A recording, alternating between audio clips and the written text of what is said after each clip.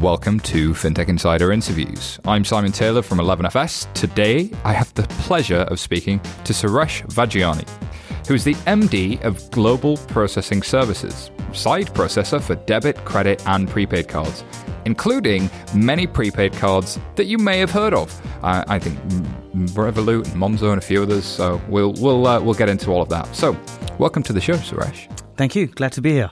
Thank you so much for coming on the show. I tried to describe what you did. I probably did a bad job. Do you want to tell me what Global Processing Service is? What does it do? Why is it? What is it? It's an interesting question because the correct industry term is something called an issuer processor, which is actually confusing as hell because people often think, are we an acquirer? Do we provide some sort of gateway? What we are is we are that access point for a number of fintechs to access the scheme rails when you talk about MasterCard and Visa from an issuing perspective. So in principle, we're like the outsourced technology of the issuing banks. So for my sins, I used to work at TSYS, Total System Services. Okay. Shout out. One of our competitors. Yes, absolutely. And I think the thing that I learned there is this is all of the things that if I wanted to give my customers cards, then you would, an issuer processor would provide you all of the services, whether it's the computers, whether it's access to the people who make the cards, whether it's everything that sits around that. So if I were to work with yourselves, I could give my customers a card and they could take that into a shop that had a Visa and MasterCard logo on it and they could spend money from that card. Absolutely. Okay, so who are those customers? Can you give me examples of who you support? So you would have heard the prominent ones. You talked about, the Monzos, Starlings, the Revoluts, Ixaris, Glint Pay, the ones that's doing the gold exchange. Curve.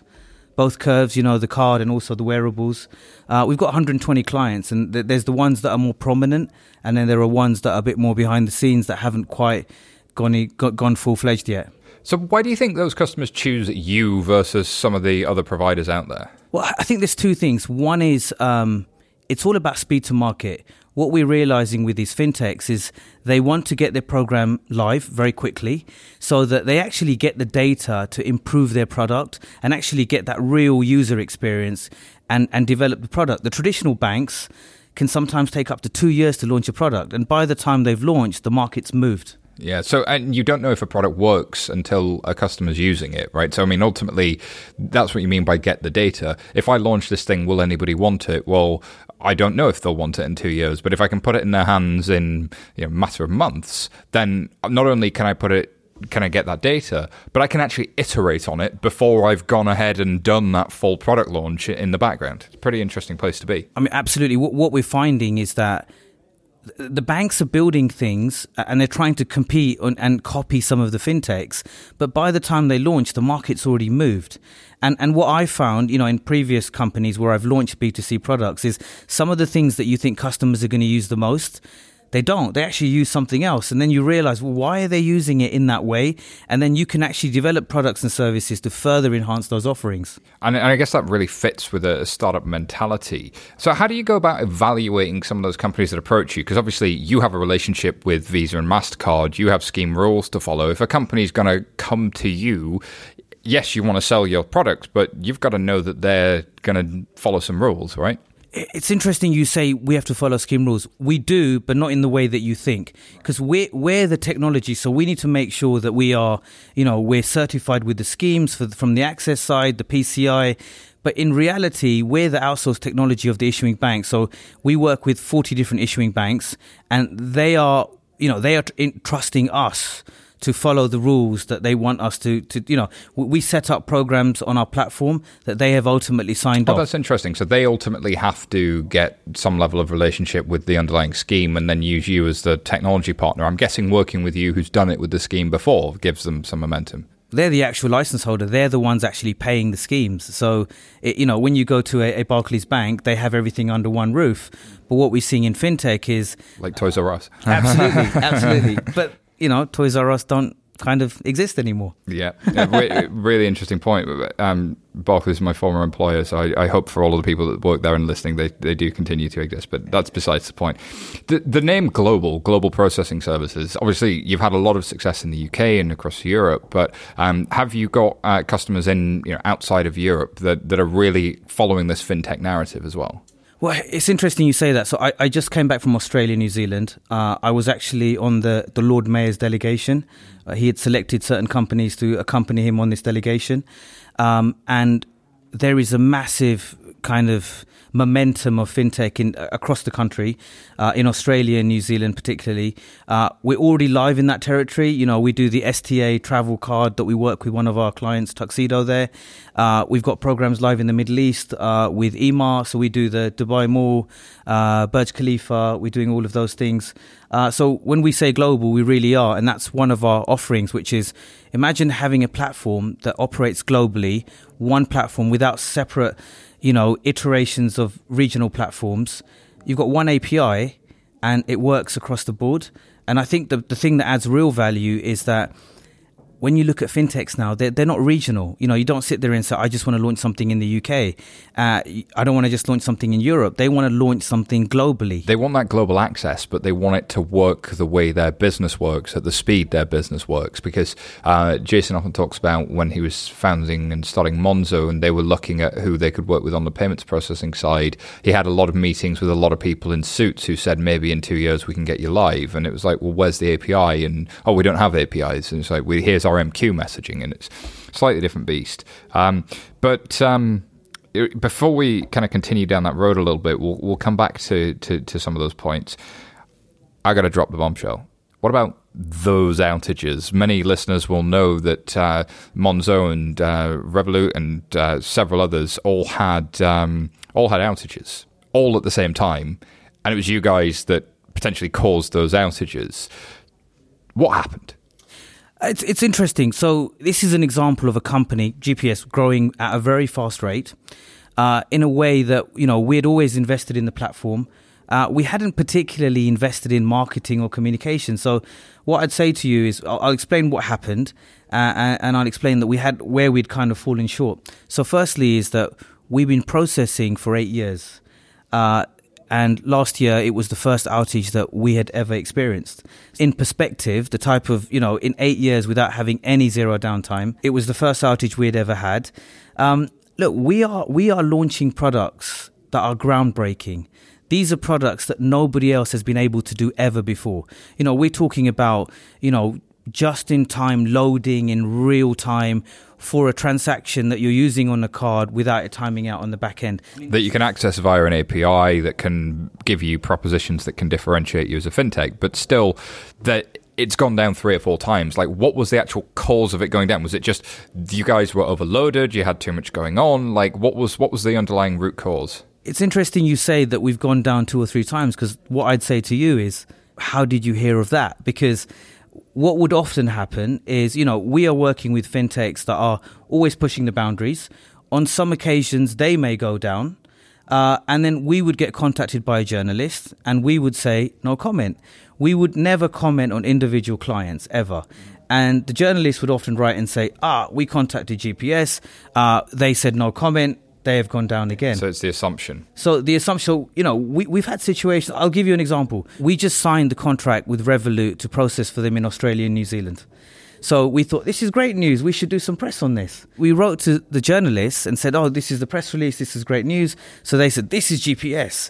They are linked to the outage that happened last year. So it's got to the point where everything we talk about is like, this is GPS. Great. But they had an outage a year ago, to the extent we're saying, actually, that's all people know about you. That's all they know about us. And I would sit there and say, what you have to ask yourself, why have all of these leading fintechs, what have they got in common? Why have they chosen us? Why have they not gone to some of the incumbent providers in the space? And the other thing I'll also point out is, due to the nature of our clients, they are open with communication. They are communicating with the customer on a daily basis. You never have this with a bigger bank, for instance. They'd just be like, a thing happened, we'll tell you about it, and never. So you're absolutely right. We've got customers that are communicating clearly to their end customers, and they are saying there's a possibility tonight that your card may not work, where a traditional bank wouldn't do that. And the other thing I'll also point out is that the type of processing we do, we have to always be there and be available. What we don't do is something called stand-in processing that debit and credit do. So what that means is, if the processor goes down, the scheme stands in for you and allows you to process on your behalf. if you're not available to process that transaction. We don't do that. If we're not there, we are not there. We're not hiding behind standing that credit and debit can do. And why would you not want standing? It's not necessarily whether we want or not. What it is we had cut our teeth in prepaid. The regulations around prepaid, where the e-money issuers provide the services, is that in principle, they're never supposed to ever go negative. In principle, they're not supposed to offer debt or loan or go overdrawn. Which standing would potentially allow you exactly. So, your balance is £1. We're not available. Standing comes in and you buy something for £100 on your debit and credit card. Well, that's that would fine. authorise. That's fine. It's fine because they know you've gone over your limit. Your bank's gone overdraft. You can't do that with prepaid. So it's funny, but prepaid in principle is some of the hardest form of processing you can do, which doesn't sound right because you think prepaid. I mean, that's like... But that's the easy one. Surely everybody can do that. That's the poor brother, right, of everything else. But it's interesting that you find yourself in this position as almost critical infrastructure now for fintech, because on the back of your existence, many companies have been able to launch and get to market. People have been able to do things that banks always thought was impossible, which was execute and get things into market in less than 6 months. People have done that. So there's an outsized impact you have when you are down, but also I guess there's a bit of but there's no credit for the role you've played in the market. If we do something great, we do not get any mention. Nobody notices. Nobody knows about us. We do something wrong. And, last year we had the issue. It was like name and shame time. I mean, we've launched programs live to market fintechs in less than 8 weeks. We've launched Apple Pay, Android Pay, Fitbit Pay. We were the ones that did all this for our clients. But we're not going to get a mention because we're an infrastructure provider behind the scenes. And to a certain degree, if you do your job, nobody should know you exist. But at the same time, by doing your job, there's things that come to market that couldn't come to market before. And it's an interesting place to have a conversation about. And when we talk about what things can come to market that couldn't come to market before, or maybe that are going to come to market, what are you looking at the moment, and where do you see the organisation in terms of where it's gone from and where it's going? Because you said you've been around 8 years. You're how many people? We're 150 staff. Yeah, so still relatively lean organisation compared to some of the big issuer processors out there, but actually, plenty of cards on file, I would imagine, and growing with all that. So there's obviously a vision for where that goes. There's a view. So what are the 2 or 3 things are you hearing from clients? What are you hearing about the future of payments as you talk to clients? I would say 2 things. One is that I talked about speed to market. That's not our, that's one of our selling points. We are extremely rich in APIs.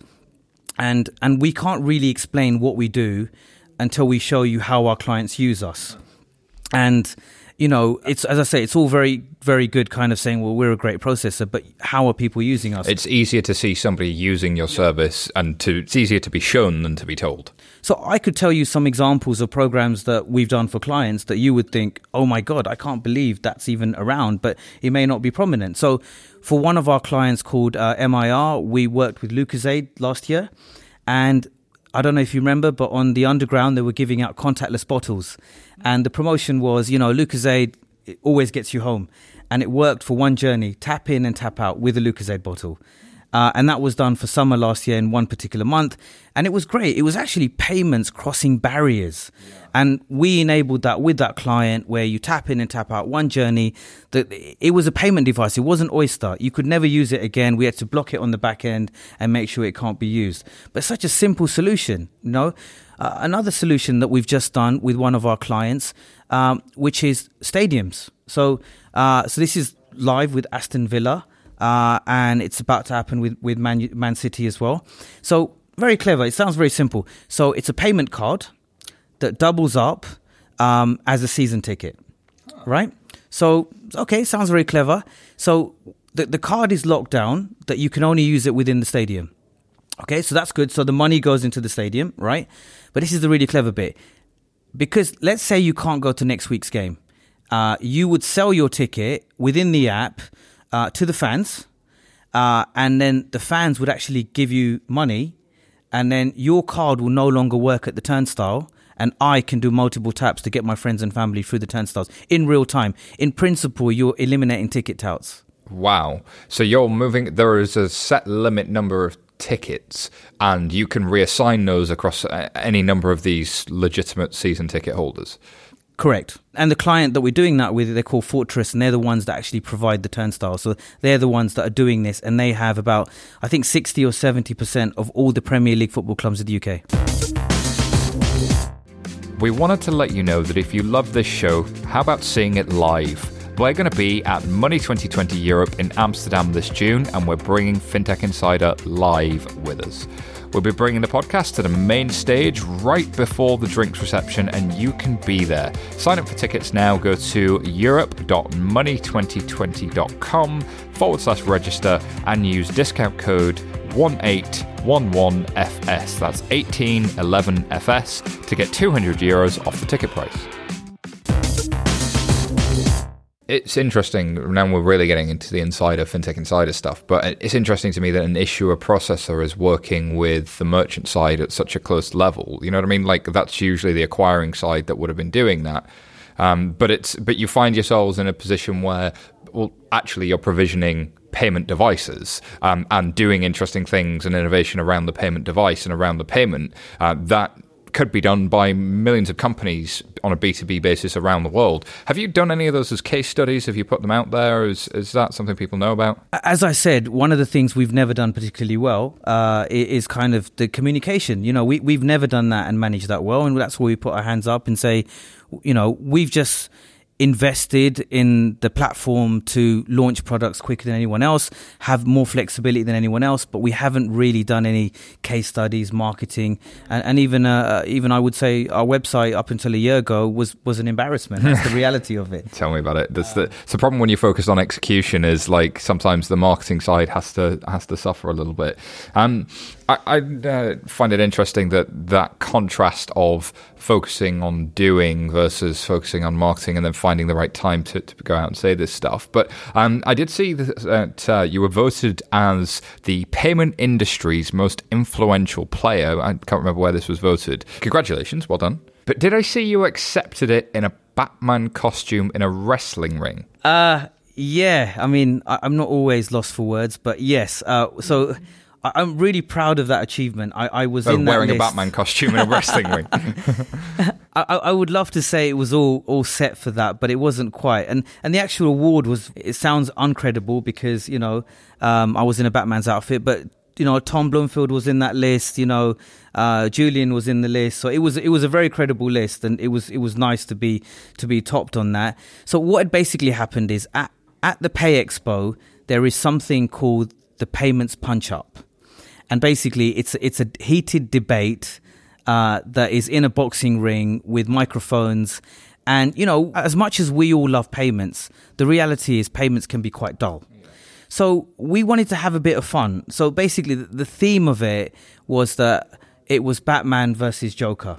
And it happened, the actual debate happened just before they were awarding the award. And I didn't get time to change, and I knew that I would regret it. But then when I actually posted it up on LinkedIn, I was like, I'm going to regret this. It had something like 25,000 views, and that's the most views I've ever had. Yeah. And it seems like dressing up as Batman in payments seems to be a good thing. But I think you've got yourself a future there, and producer Ollie, if you're listening, you just need to dress as Batman. I think it's the way forward. I like that as well, because I think there's an element of willing to have fun with this stuff. And also for listeners who are payments nerds, I don't know that payments could ever be dull. We love them, really. All right, so you've got me intrigued. Tell me a little bit about your background before Global Processing Services. So I've always been on the innovation side. So, you know, I've always liked to launch things that are groundbreaking. So prior to there, I used to be head of issuing at PaySafe Group. And prior to that, I was at a company called Calixa Payments. But at Calixa Payments, I did some really interesting things. We were the first to ever launch a contactless watch in the UK. That was in 2011. So that was way before Apple Watch was even around. That was pretty amazing because we were using it, testing on TfL almost a year before it was open to the public. And then in 2012, we actually launched a contactless NFC solution for iPhone 3. Wow. Which is pretty amazing, right? Yeah, because, I mean, contactless and NFC, I remember following this one through sort of 2009-10 when contactless became a thing and everybody was like, oh, it's going to change the world. Oh, wait, it hasn't changed the world yet. Oh, the tech giants are coming. Oh, wait, the tech giants didn't come. And then every bank and innovation department around the world did something in a proof of concept or, did a lot of PowerPoint about all of the wearables. But actually executing, putting it in market, getting it working. And the thing that you said at the outset of the interview, that ability to iterate once it's in market, become the things that you need, rather than just trying to put it in the existing plumbing. Actually having a new partner could be an interesting place to be. And just to emphasize, stickers for phones had been around for a long time. So this wasn't a sticker. This was actually an app that enabled NFC to be switched on and off on your iPhone 3 because it was a bit of a cheat, but it was a case that goes around it. And in the case was a micro SD that acted as the antenna, and the secure element was in there. But it was all controlled by the app. So it was a real app-controlled NFC solution for iPhone 3, which was groundbreaking. I'm a believer in fake it till you make it with product propositions. I know that concierging in fintech land is something that will be familiar to a lot of you. For those of you that work in a bank, it simply means you make something look automated, but there's a person behind the scenes. So you launch a new feature, you don't know if anybody's going to use it. You stick the feature in, but actually it goes into somebody's queue and they just bosh out the messages themselves or whatever. And then you look for the data to drive whether or not people love that feature, and you look for feedback. I think there's no embarrassment in the thing not being productionized. People tend to focus on how do I productionize this thing instead of does anybody want this thing. Interesting perspectives. So before we were recording, you told me about some interesting cards that you guys have been producing, some pretty high-end ones. What on earth are these cards? So we've got one of our clients, they're called Aura, and they are kind of ex-Amex Black executives. They said they wanted to launch a card that would clean the floor with Amex. You're thinking, well, Amex do black metal cards. How do you challenge that? What they have come together, and they're actually using Jacob & Co. as jewelers. They've actually produced solid metal gold cards. These are solid gold cards with rubies, emeralds encrusted on them. I'm not joking. The product is live now. It's called Aura Lifestyle.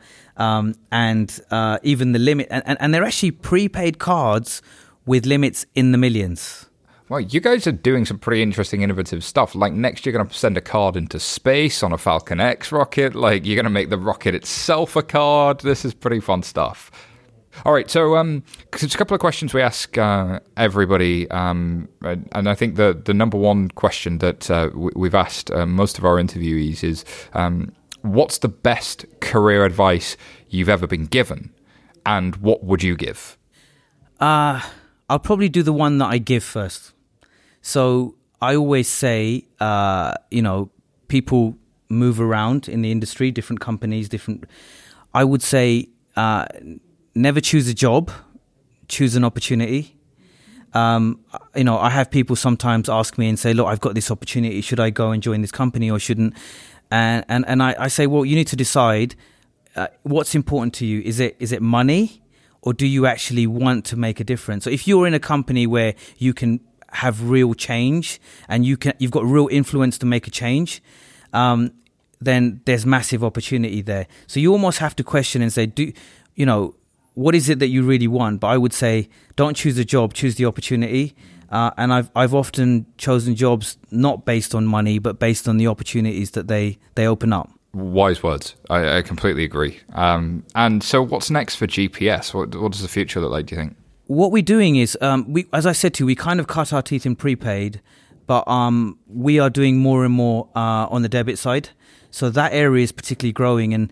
And we've, we entered the market as underdogs. We were never supposed to succeed.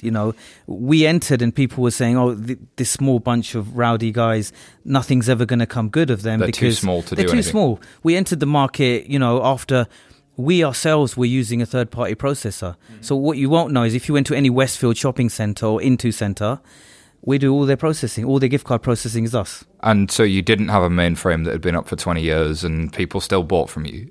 No. Interesting. All right. So where can people find out more about you and Global Processing Service? We've got information on the website, but to be honest, we're going to be exhibiting at Money 2020 Europe. We're going to actually flying to Singapore day after tomorrow. So we're actually at most of the conferences. We're one of the things that makes us different isn't just about the platform, it's about the people. We're extremely open, approachable, and we have very knowledgeable staff. People that have left large companies like, MasterCard, Visa, PaySafe, PayPal. They've left these companies to come and work for us. And you say, why have these people from these large companies come to work for this small unknown? We've got some really good staff, really open doors, and we hire people on attitude, not necessarily on experience. Like the sound of that. Alrighty. Well, thank you very much for joining us on FinTech Insider. Thank you. And thank you for listening. If you like what you heard, subscribe to our podcast. Leave us a review on iTunes. Those reviews help us out massively. And, befriend us on Facebook or Twitter. We're friendly souls. That's all for now.